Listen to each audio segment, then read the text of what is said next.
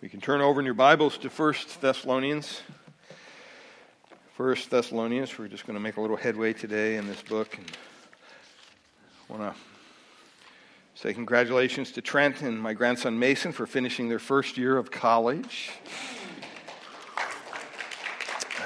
3 more plus to go, but we've been praying for these guys, and we're thankful that the Lord at least brought them this far. So pray that they'll continue and they'll have a good, restful summer. Pray for Mason and I. We're driving after church up to Idaho. It's about a 10-hour drive, so we should be there hopefully before midnight. So we'll work that out.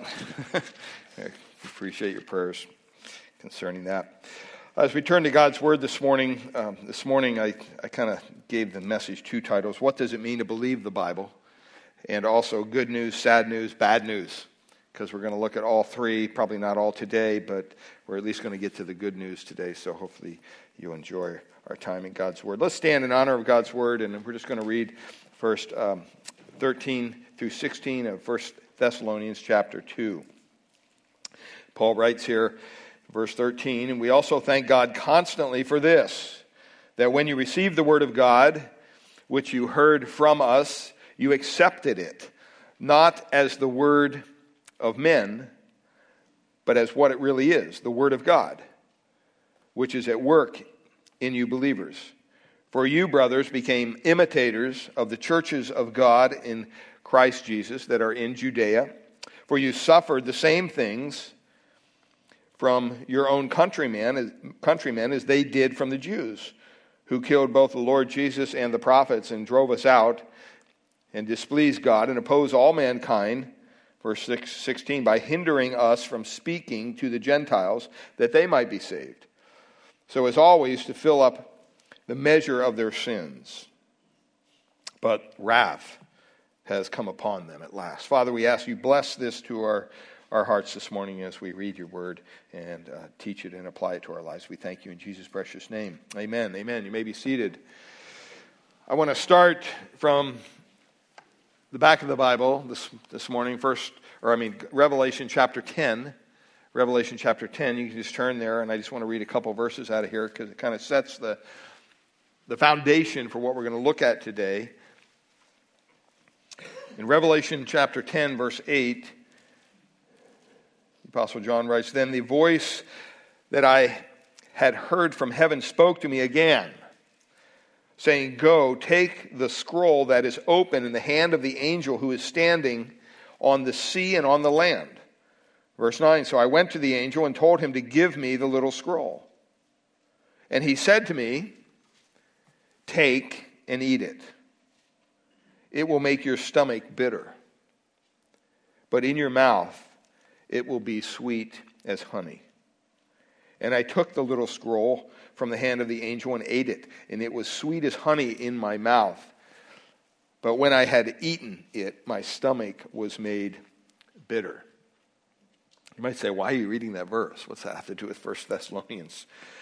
Well, the one thing that we understand Paul to be saying here in chapter 2, beginning in verse 13, is he begins to thank God again for the work that God's word did in the lives and in the hearts of the people at the church at Thessalonica. And so when you stop and you think about that, I think about the Word of God in our own lives, and even to boil it down further, the gospel message. When we hear the gospel message, sometimes when it's first revealed to us, it can be kind of bitter. For those that accept it, for those that come to Christ, for those that obey the gospel, it actually becomes very sweet.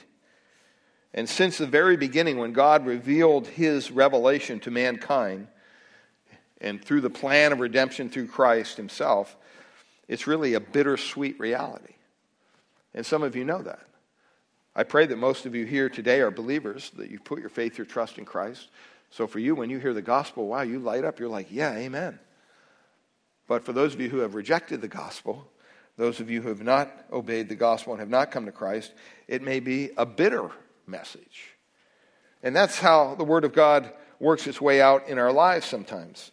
You find yourself contemplating the grandeur and the glory and all the blessings that come to those who come to Christ and accept His word and the message of the gospel, and all that those awaits them. We read out of the end of the book of Revelation this morning for our devotions and worship, and it gave us a picture of heaven.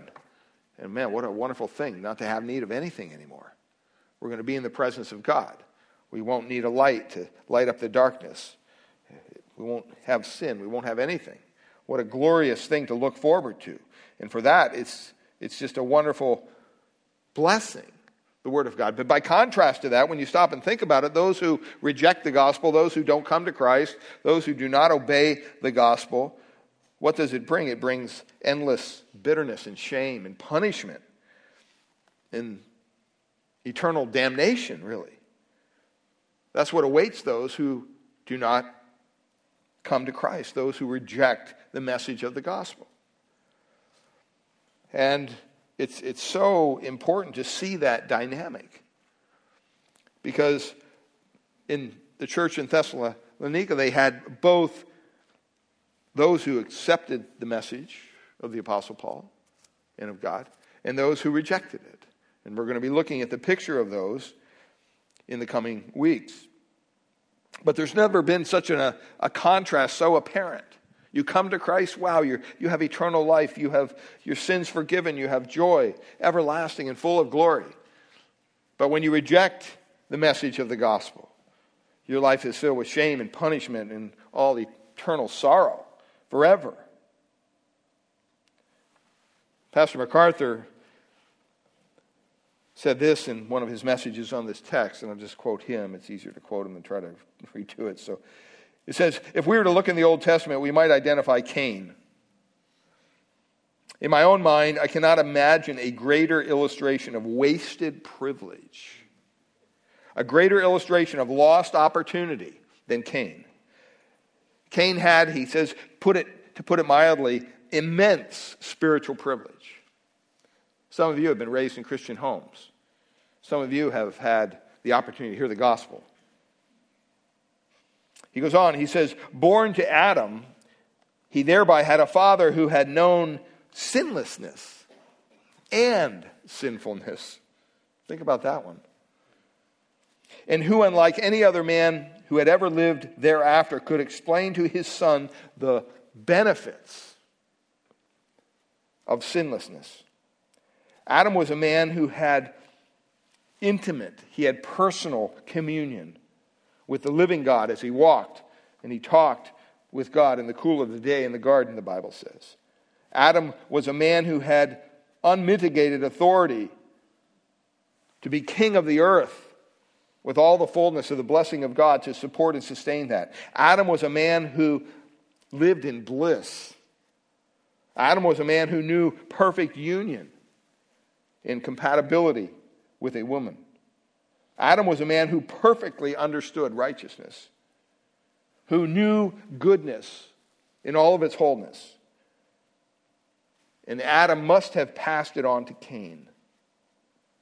Cain was privileged to have a father like no other father who ever existed. The lessons that Cain must have learned at the feet of Adam would be the profoundest lessons that a son could ever learn. Cain obviously was also instructed about the truth of God, about what pleased God, about God's will, about how to worship God, how to honor God, how to respond to God, how to treat God from one who knew very well.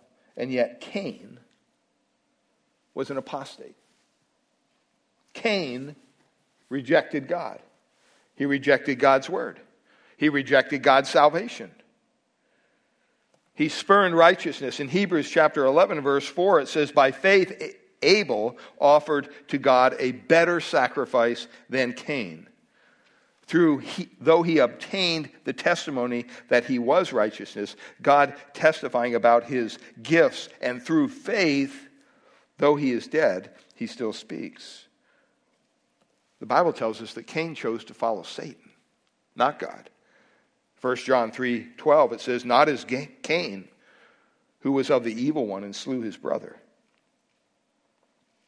because his deeds were evil, and his brothers were righteous. And he destroyed, he was destroyed eternally. When you stop and think about it, in Jude 11 it says this, "Woe to them, for they have gone the way of Cain, and for pay they have rushed headlong into the error of Balaam and perished in the rebellion of Korah." This has got to be the most tragic illustration of last opportunity, the bitterest of the bitter. So very close to the sweetness. He knew Adam as his father, and yet so far away. And when you come to the New Testament, we studied a character that fits the likeliness of Cain, Judas. You remember Judas? We did a series on leading up to Resurrection Sunday. Think about it. Judas experienced only what 12 men in the entire world experienced in the intimate relationship they had with Jesus Christ. Judas heard what Christ said. Judas saw what he did. He felt his attitudes and expressions. He watched his reactions. He could see the absolute and utter perfection of Christ's character in every way. Judas, in his mind, would have understood the truth that Jesus taught. He had the greatest opportunity ever offered to any human being ever, but he what? He rejected God. He rejected Christ. He rejected the Word of God. It tells us that he sold Jesus for 30 pieces of silver. Ends up committing suicide, only to spend all eternity in hell. Whether you're talking about Cain, whether you're talking about Judas, you're talking about a tragedy of massive proportions, of the unlimited opportunity to know God that they were given.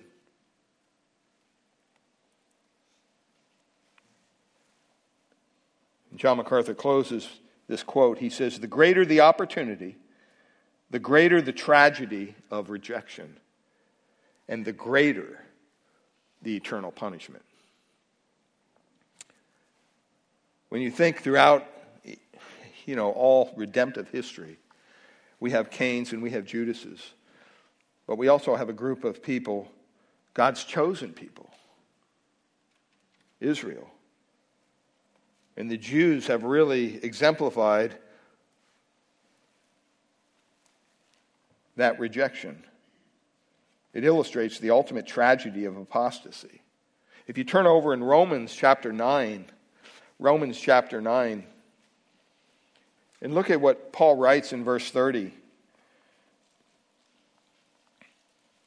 9:30, he says, "What shall we say then? That Gentiles did not pursue righteousness? Who did not pursue righteousness have obtained it? That is the righteousness that is by faith." Verse 31, "But that Israel," or the Jewish nation, "who pursued a law that would lead to righteousness did not succeed in reaching that law." Why? It tells us why they failed. Because they did not pursue it by what? Faith. But as if it were based on works. They have stumbled over the stumbling stone. As it is written, "Behold, I am laying in Zion a stone of stumbling, a rock of offense, and whoever believes in him will not be put to shame." I share those examples with you just to say that the Thessalonians were on the other side of that pendulum. They didn't reject the gospel. They obeyed the gospel. They heard the message of Paul and Silas and Timothy when they came. And they really epitomized the reality that they believed God's truth. And it transformed their life, even though they had a small exposure to it. They didn't grow up in Christians' homes. They didn't hear the gospel every week. They came from, as many of you know, as we set up this book, it was pretty much a pagan society. It was a sailor's town. It was filled with idols and idol worship and immorality. And yet Paul and Timothy and Titus go there and they share the gospel. And it tells us in Acts chapter 17 that some believed. And this is a striking contrast to those who reject the gospel. He distinguishes sharply between those who come to Christ, those who obey the gospel, and those who do not. And the Jews really, as a people, are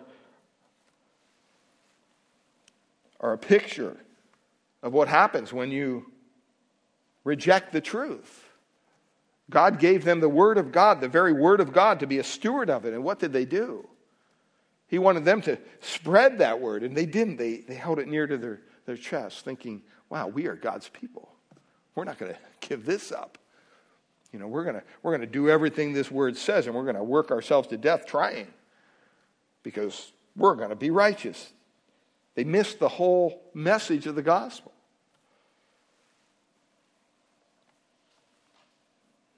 So we're going to be beginning into some of the responses that the Jewish religious leaders had back here in this time. But today we just want to look at 1 Thessalonians chapter 2, verse 13, because we want to look at some of the good news. And this centers around the conduct of the church and the people there in Thessalonica there that Paul had founded this church. And remember what we've been learning. Remember, Paul founded this church, a small group of believers got saved, and then they had to leave. Paul and Silas and Timothy got run out of town. So they had to leave, and they left this small group of believers there. And after some months, Paul began to wonder, I wonder how they're doing. I mean, wouldn't you wonder if you led somebody to Christ and they came to Christ and, man, they started to grow, and then you had to move and you were separated?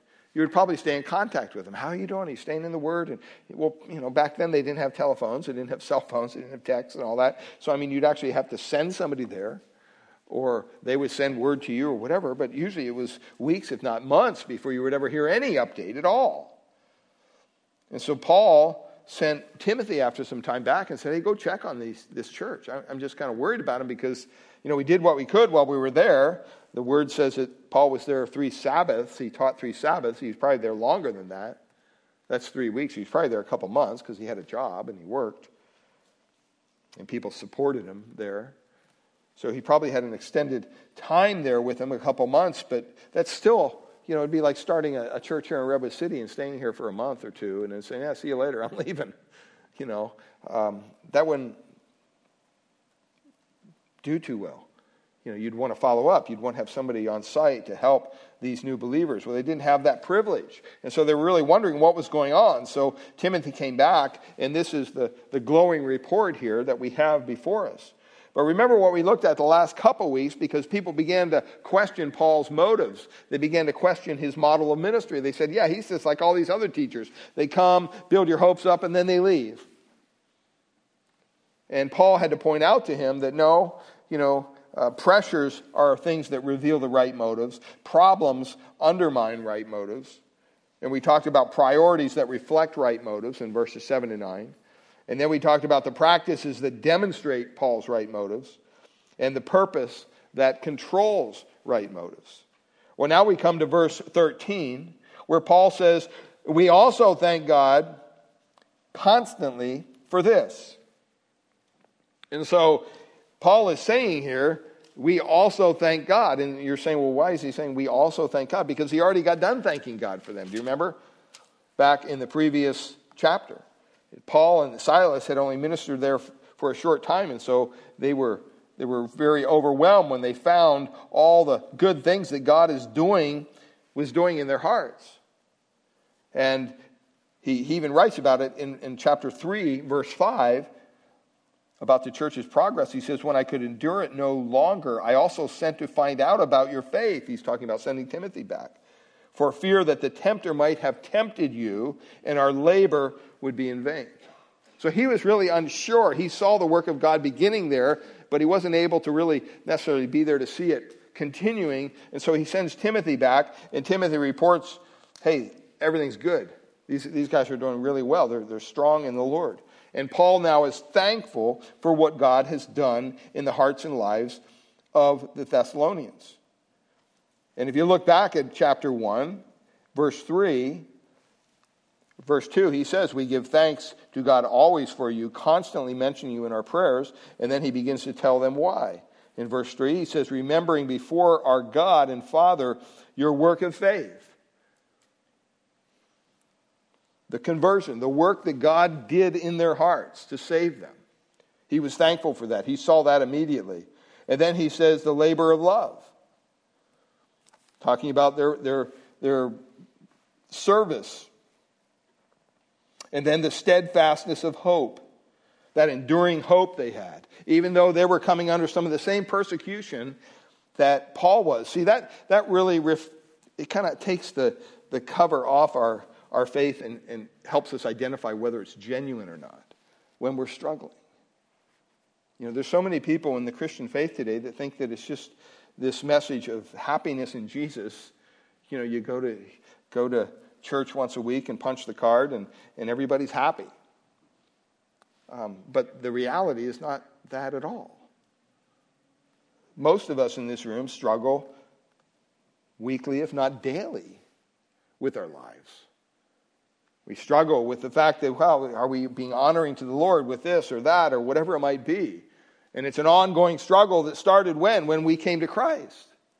Because it's only when we know Christ that we know how to do what's right before God's eyes. Before that, we think we know, right? And we're trying to work our way into God's righteousness.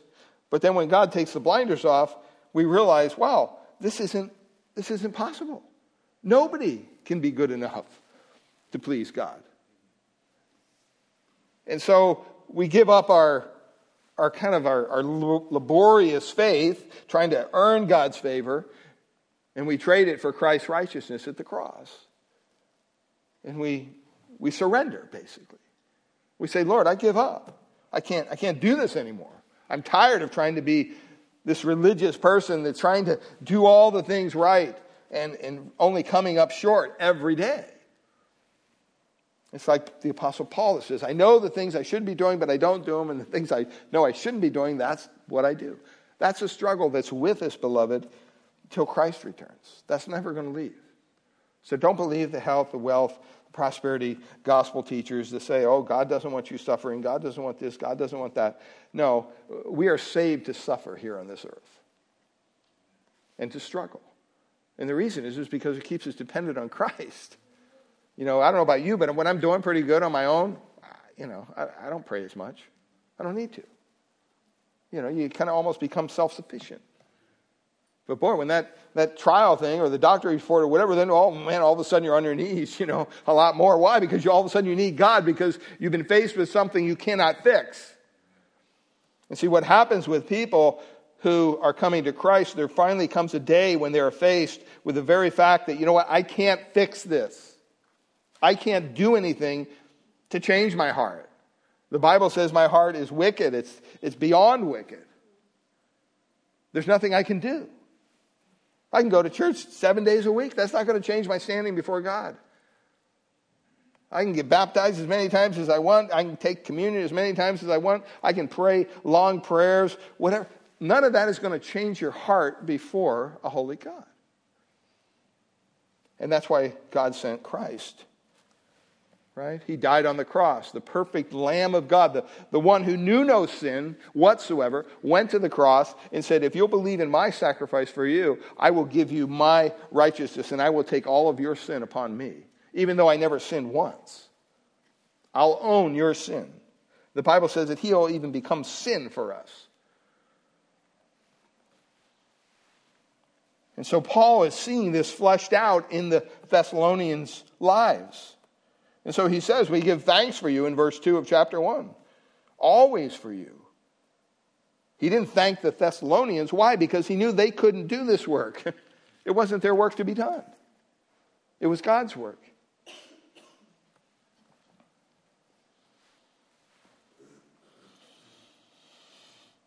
He says there in verse 6, he says, but now that Timothy has come to you from us and has brought us good news about your faith and love, and that you always think kindly of us, longing to see us as we long to see you. So he had this positive report from Timothy now. And he begins here in chapter 2, verse 13, he just can't help himself but to once again be thankful.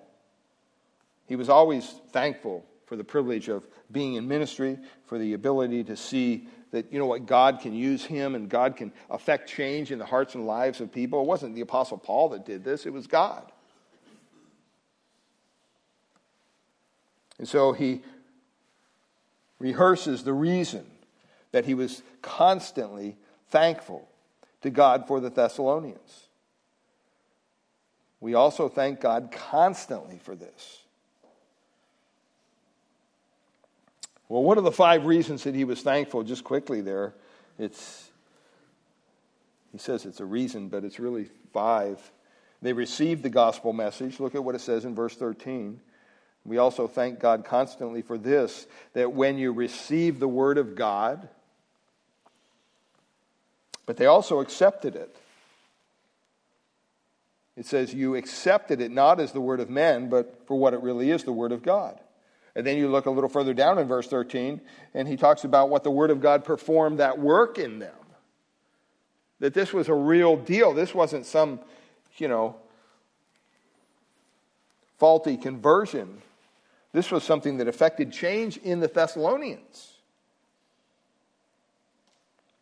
But then in verse 14, it even goes down further, and Paul says, you know what, I'm even thankful that you begin to imitate others who were in the faith. In verse 14 there, he says, for you, brothers, became imitators of the churches of God in Christ Jesus that are in Judea. So he's saying, boy, this is kind of following the plan. I've seen this happen before in churches. I found at other churches, and boy, maybe they struggled at first, but then they really got on fire for the Lord. And even though they were being persecuted and all these things were happening to them, we know that they accepted and received the word of God because it performed a work in their heart, and they began to emulate other Christians. It's not a herd mentality. It's not like, we believe in this church, we all have to act like robots and imitate everybody else. That's not the point. The point is we're to imitate who? Christ. And as Christians, or little Christ, we are to be like Christ. And that's why God continues to work in us and mold us and shape us. Why? To make us in our own image? No, to make us in the image of who? Christ. So when people see us, they see the characteristics and the nuances of Jesus Christ. That word imitate there is the word mimic. When somebody mimics somebody, they copy them. They're trying to pretend that they're like them. But this was genuine. And then the 5th thing that Paul was very blessed with and thankful for in verse 14 at the end there, and we'll be getting into all this in the coming weeks, he says, for you suffered the same things from your own countrymen as they did from the Jews. So the other churches that were founded there obviously had an issue with the Jewish leadership, the religious leaders, and we're going to spend some time in the coming weeks when we talk about this phrase, the Jews, because unfortunately in our culture and throughout history, people have read this text of Scripture and kind of blamed the Jews for all this stuff. And it really caused a lot of tension, you might say racial tension, other things in our society. And there's some interesting reasons why this happened, even in the church. Because when you get down to the end there of verse 14, it talks about, for you suffered the same things from your countrymen as they did from the Jews. And then look at what verse 15 says. Who killed both the Lord Jesus and the prophets and drove us out and displeased God and opposed all mankind. Well, people take that and they say, yeah, all Jews are bad. Therefore, the church has replaced Israel. The Jews aren't important anymore. Now it's the church. That's an error from the pit of hell. That's a lie. That's not what the Bible teaches. The Bible teaches that Israel is still God's chosen people. And one day they will be redeemed. Right now, they're kind of in a holding pattern. There are Jews that still come to Christ. We call them Messianic Jews. They still come to Christ. Even today, it's far and few between, but they do. And so, Paul says for these 5 reasons, they received the Word of God, the message, they accepted the Word of God, it performed their work in them, they imitated other believers, and they endured under persecution. He is thankful. So, what does it mean then to believe the Bible? Because it's the Bible, it's the Word of God that's doing this work in their hearts. It's not Paul. So many times in the church when we get someone saved and we start to disciple them or mentor them, all of a sudden the allegiance of that person turns to who? The person who's discipling them or mentoring them. Because they think of this person as some spiritual giant. And all of a sudden it's bordering on the edges of worship, like the church of Corinth had. Remember what Paul had to say. Some are saying, we're of Apollos, right? We're of this person, we're of that. Some of us are even of Jesus. They were claiming certain names and as they followed. No, we're only called to follow Christ. If someone disciples you and someone mentors you and their whole motivation is to make you look at them, we got a problem. Because that's not what we're called to do. Paul says, hopefully when you look at me, you will see Christ, because I'm looking at Christ. And so it's always Christ that should be lifted up. But all this happens, this transformative message of the gospel and everything that was brought to the Thessalonians was all based on the Word of God. It wasn't based on Paul's testimony. It wasn't based on, their ideas and their religious upbringing. It was based on the Word of God and how powerful it was in their lives and how it affected change. And that's why, as a church, we make it a very important point that, when we gather together for worship as believers, we always want there to be a teaching from the Word of God. Because we know that when we teach from the Word of God, that's the only thing that's going to affect change in your life of eternal value. I mean, we could have seminars on how to balance your checkbook or how to have a better marriage. And not that those things are bad. But the main goal on Sunday morning for the New Testament church was to what? Edify the saints. It wasn't even to lead people to Christ. It wasn't discipleship in the form, or it wasn't evangelism in the form of, on Sunday morning they gathered on the first day of the week just so they could preach the gospel to the masses and see them come to Christ. No.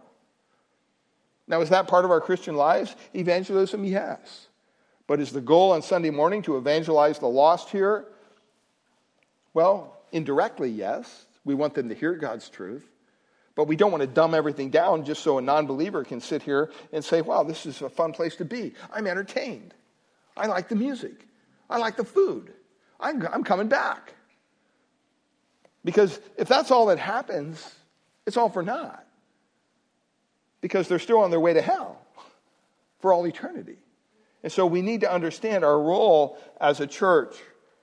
And so when we come together, we always want to be focused on the Word of God. So what does it mean to believe the Bible? I found some interesting quotes from some of our leaders in our country. Abraham Lincoln. Abraham Lincoln had a devout, from what I understand, Christian parents, but apparently he didn't become a believer until the darkest days of the Civil War. As a boy, history says that he read the Bible so much that his style was often heavily influenced by the old King James version of the text. And there's a quotation here I'll read from Abraham Lincoln, no doubt from the period before he found his faith. He says, I am profitably engaged in reading the Bible. Take all of this book upon reason that you can and the balance of faith, and you will live and die a better man. Ulysses S. Grant said this. He was a man of integrity. He was dying of cancer, and he wrote his memoirs not for prestige, but to kind of leave his family a little bit of something that would help them with the family debt. And he finished it in Times, and the royalties, they say, from his book, his memoirs, really saved the family from financial ruin. But he wrote this. He said, hold fast to the Bible as the sheet anchor of your liberties. Write its precepts on your hearts and practice them in your lives. To the influence of this book, we are indebted for the progress made. And to this we must look as our guide in the future. These men had an extreme, profound faith in the Word of God. Or William McKinley, many say he was a genuine believer in Christ. His words are solely really needed in our Christian-based bashing culture today. But he said this: the more profoundly we study this book and the more closely we observe its divine precepts, the better citizens we will become and the higher will be our destiny as a nation. Why did they say that? Because they believe the Word of God to be the Word of God. Well, what does it mean to believe the Bible? Believing the Bible there in your outline, first of all, means accepting its authority in every area of life. And this is what the Thessalonians did. When they brought the Word of God to them, it says, first of all, they what? They received it, Paul says. They received it. He was thankful that they were receptacles of the Word of God. Not just his words, but the Word of God. They were open to listening and hearing preaching from Paul and Silas and Timothy. In Acts chapter 17, verse 4, it says, and some of them were persuaded, and they even joined Paul and Silas and Timothy, as did many of the devout Greeks and a few of the leading women in the area. But as I said, there's always the other side of when the gospel is presented. Here they accepted it, but if you go back in Acts chapter 28, verse 24, it says this, and some were convinced by what he said, but others, what? Disbelieved. You always have that dynamic when you present the gospel. Some will believe, some won't. Well, this word here, received, it refers to an objective reception of a particular message. In other words, you just kind of look at it in this case as talking about the Bible. You're just saying, okay, this is the Word of God. And I want to receive it. When it says there, the Word of God which you heard from us, see it there in the text, it really means a word heard from us out from God. A word heard out from us from God. That's what Paul, Timothy, and Silas were. They were what? They were kind of receptacles that the Word of God moved through and fell upon the eager ears of these in Thessalonica. And so, the Word of God which you heard from us, these missionaries spoke the words, but those words came from God. That's why it's important, beloved, when you have your testimony, when you have an opportunity to share your testimony or witness to someone, it's always vitally important to include the Word of God. You don't have to have the address, Acts 28, 24. You don't even have to have that. But just say, you know what, the Word of God says this, and tell them the Word of God. Because it's the Word of God that has the power to transform the heart.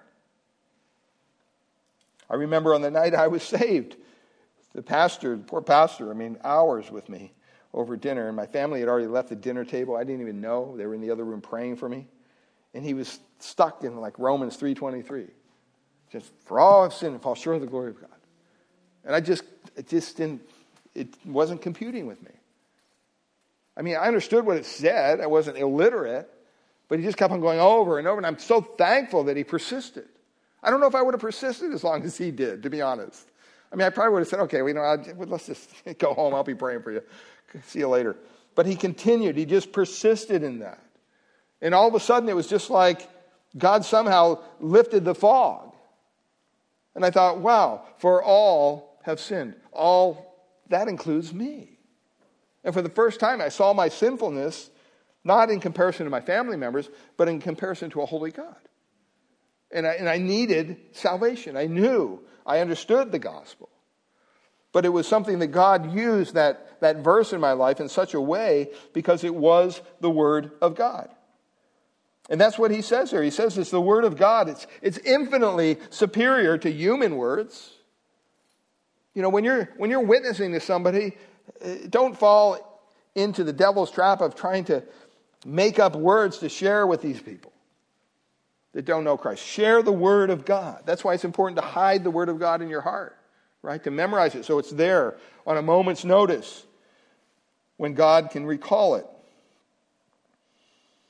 But see, here they were used to superior human words, and Greek philosophy and all kinds of things that were going on. That's what they were accustomed to hearing.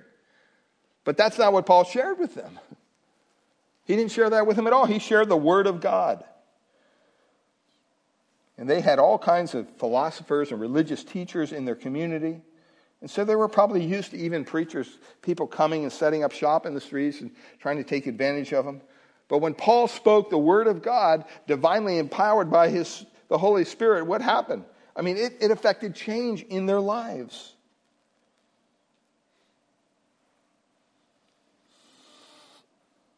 Because they received it. But they also accepted it as the Word of God, not just human word. They accepted it as the true message of salvation from God. That's what coming to Christ, that's what being saved is, right? I mean, when you hear the gospel message and you say, yes, I believe this is true. I believe this Word of God is true. This Bible is true. So if this Bible says such and such, I need to believe it. I need to accept it. I don't need to argue with it. That word accepted there talks about an inward welcome of the message.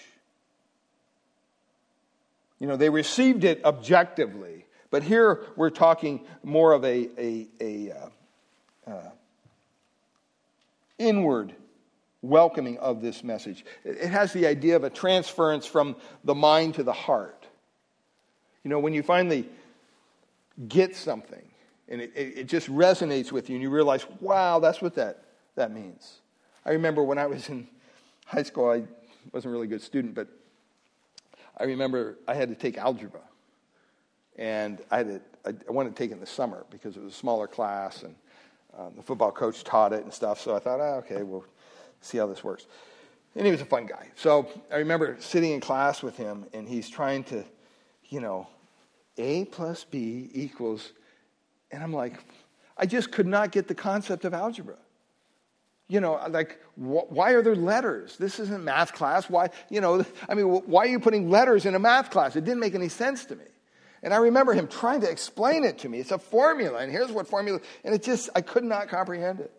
I mean, for days, this guy just would go nuts in class. What do I got to do with your conversion? Can't you understand, And he'd go through the formulas, and A's just representing this number that's, we don't know what it is, and we're trying to get you. And I thought, why did you put the number in? I just couldn't get it, It's just so weird. I mean, you might think it's stupid. I was kind of stupid in that area. But eventually, it was like, one day I remember oh, now I get it. And then it made perfect sense. But it was such a hard thing. And that's kind of what we do, right? We struggle with the gospel. When we first get it, we may even accept it as the Word of God, or we may receive it as the Word of God, but then there comes that time of accepting it. And it kind of comes from your head, and all of a sudden it goes down to your heart, and you realize, this is true. And if this is true, why wouldn't I believe? Why wouldn't I commit myself to Christ? And that's really what Romans 10:10 says, right? For with the heart one believes and is justified, and with the mouth one what? Confesses, it says, and is saved. For the Scripture says, everyone who believes in him will not be put to shame. Now that's not an easy believism verse. That's not making the act of salvation, you can do this in your sleep, it's not a big deal. No, it's always a big deal. Because even though it says with the heart one believes and is justified, I mean, that's a lot in those couple words there. With the heart one believes and is justified, and with the mouth one confesses and is saved. Just because this... And Ken was saying earlier, just because you believe something, I'm sure most people here believe that there's a God. Well, you know what? That message isn't going to save you. Most people here maybe believe that God is the creator. Well, guess what? That message isn't going to save you. You could believe that Jesus lived and died and died on a cross and was buried, and on the third day he rose again. Just believing that. There's a lot of people believe that, but they're not saved. What has to happen? It has to make its way from our head to the heart, and all of a sudden, when it makes our way to the heart, then we really believe it, right? We really understand it. Why? Because it's affecting change. God is doing a work in our own heart. So then what happens? Then we want to confess. We want to tell others, right? It's kind of evidence of that salvation. And he says, when you do that, you're not going to be put to shame. Now, you may be mocked in this world for your faith. That's true. But you know what? Ultimately, we're going to be on the winning side of this deal. In Romans 10:17, it says, so faith comes from hearing, and hearing through the word of the pastor. Oh, no. Through the word of the Sunday school teacher. Oh, no, it doesn't say that either. You know, it says what? Through the word of Christ. Through the word of Christ. That's where the power is. Faith comes from hearing, and hearing through the word of Christ. And so Paul really is accentuating here that the Thessalonians really affirmed, and they understood this message, and they didn't accept it as Paul's word. They accepted it as the word of God. They knew that it was from God. In Corinth, Paul wrote this to the church at Corinth, 1 Corinthians 15. He says, verse 1, now I make known to you, brethren, the gospel which I preached to you, which you also received, and in which you also stand, for I delivered to you as of first importance what I also received, that Christ died for our sins according to the Scriptures, and that he was buried, and that he was raised on the third day according to the Scriptures. This is all the message of God. These aren't Paul's words. He tells the Galatians in Galatians chapter 1, verse 11. He says, for I would have you know, brethren, that the gospel which was preached by me is not according to man. It's not according to man.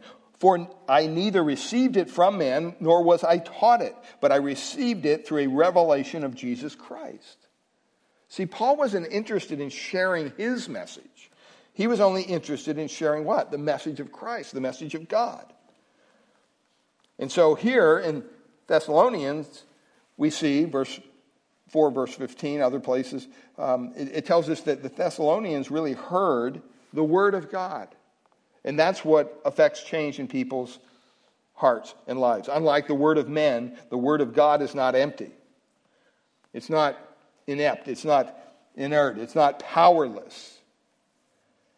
The verb here, rendered, performs its work there, means to work effectively in somebody's life. To work efficiently.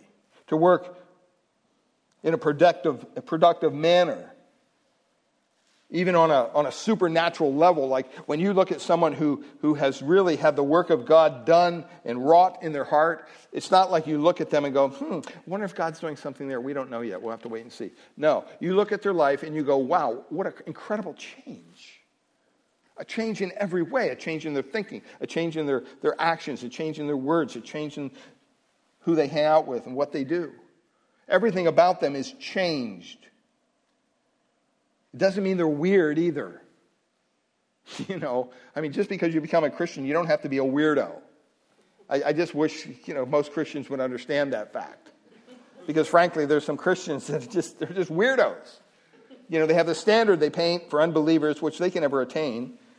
And so if they're around unbelievers, usually it's not comfortable for anybody because they can't relate to unbelievers because they think somehow they walk on a plane above everybody else.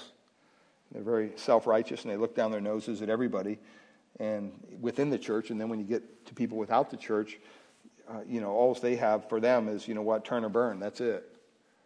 That's not the message of the gospel. That's not the message that Paul employed. He used the word of God. It's not empty. It's powerful. And it works effectively and efficiently and produces a work in our lives on a supernatural level to the degree that people look back. You can look at your own life and go, wow, I don't know what happened, but something happened. It's kind of like the guy that, he regained his sight, remember? And Jesus healed him. And the religious leaders go, well, what happened? And he's, I don't know. I can't tell you. Do you want to become a Christian too? He's really appealing to their senses there. Isaiah chapter 55, verse 11 says this, because the one thing we know for sure is that God's word always performs his purposes in the lives of those who believe it. It always does.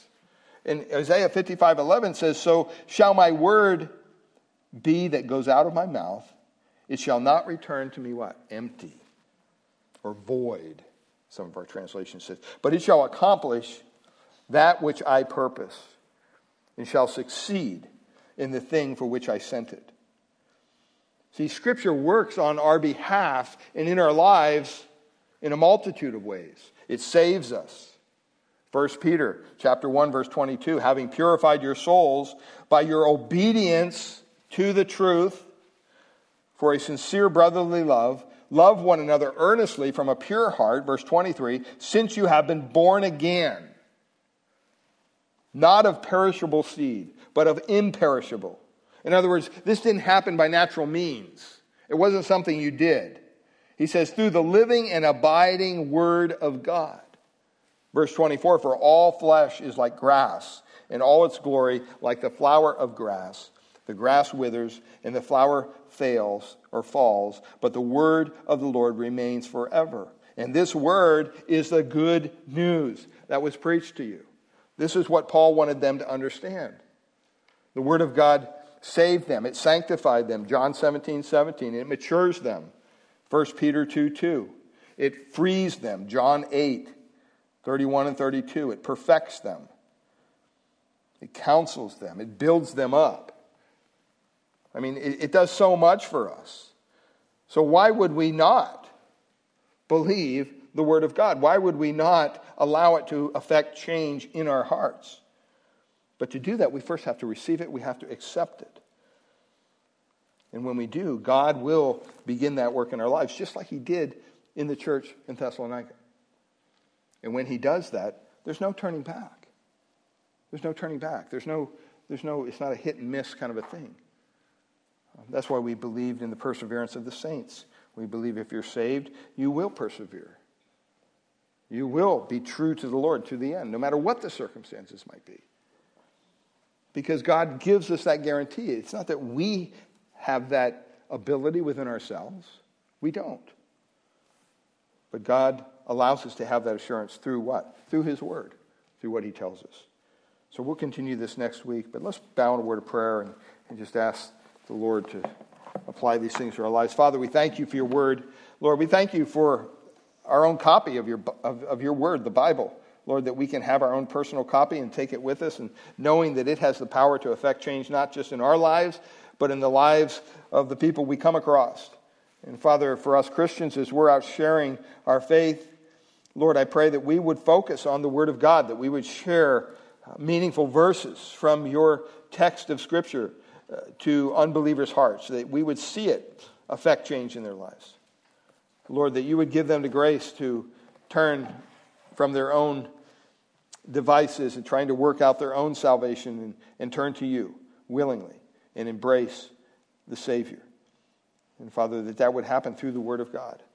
And Lord, if there's any here this morning who have yet to put their faith or trust in Christ, Father, I pray that they would understand just believing in God's not good enough. Coming to church isn't good enough. Being baptized isn't good enough. Jesus said that you have to give up everything, 100%, to follow Christ. And when you do, that step of faith, when you believe and you're willing to obey the gospel, when you turn from your sin and you turn to the Savior and you throw yourself on His mercy, at His feet, and ask for His grace to intervene in your life and to save you, He will. And I just pray that You would affect that change in hearts here this morning. Lord, we pray for our upcoming week as we have opportunities to share Your Word with others. Pray that we would do so effectively and efficiently, knowing that it's through the power of the gospel that people will come to know You, not through our rhetoric, not through our pamphlets or tracts, but through Your Word. And so, Father, we thank You. We pray You bless our time, fellowship across the way as well. And just let us lift our voices up to You now as we sing one last song. We thank You in Jesus' precious name. Amen.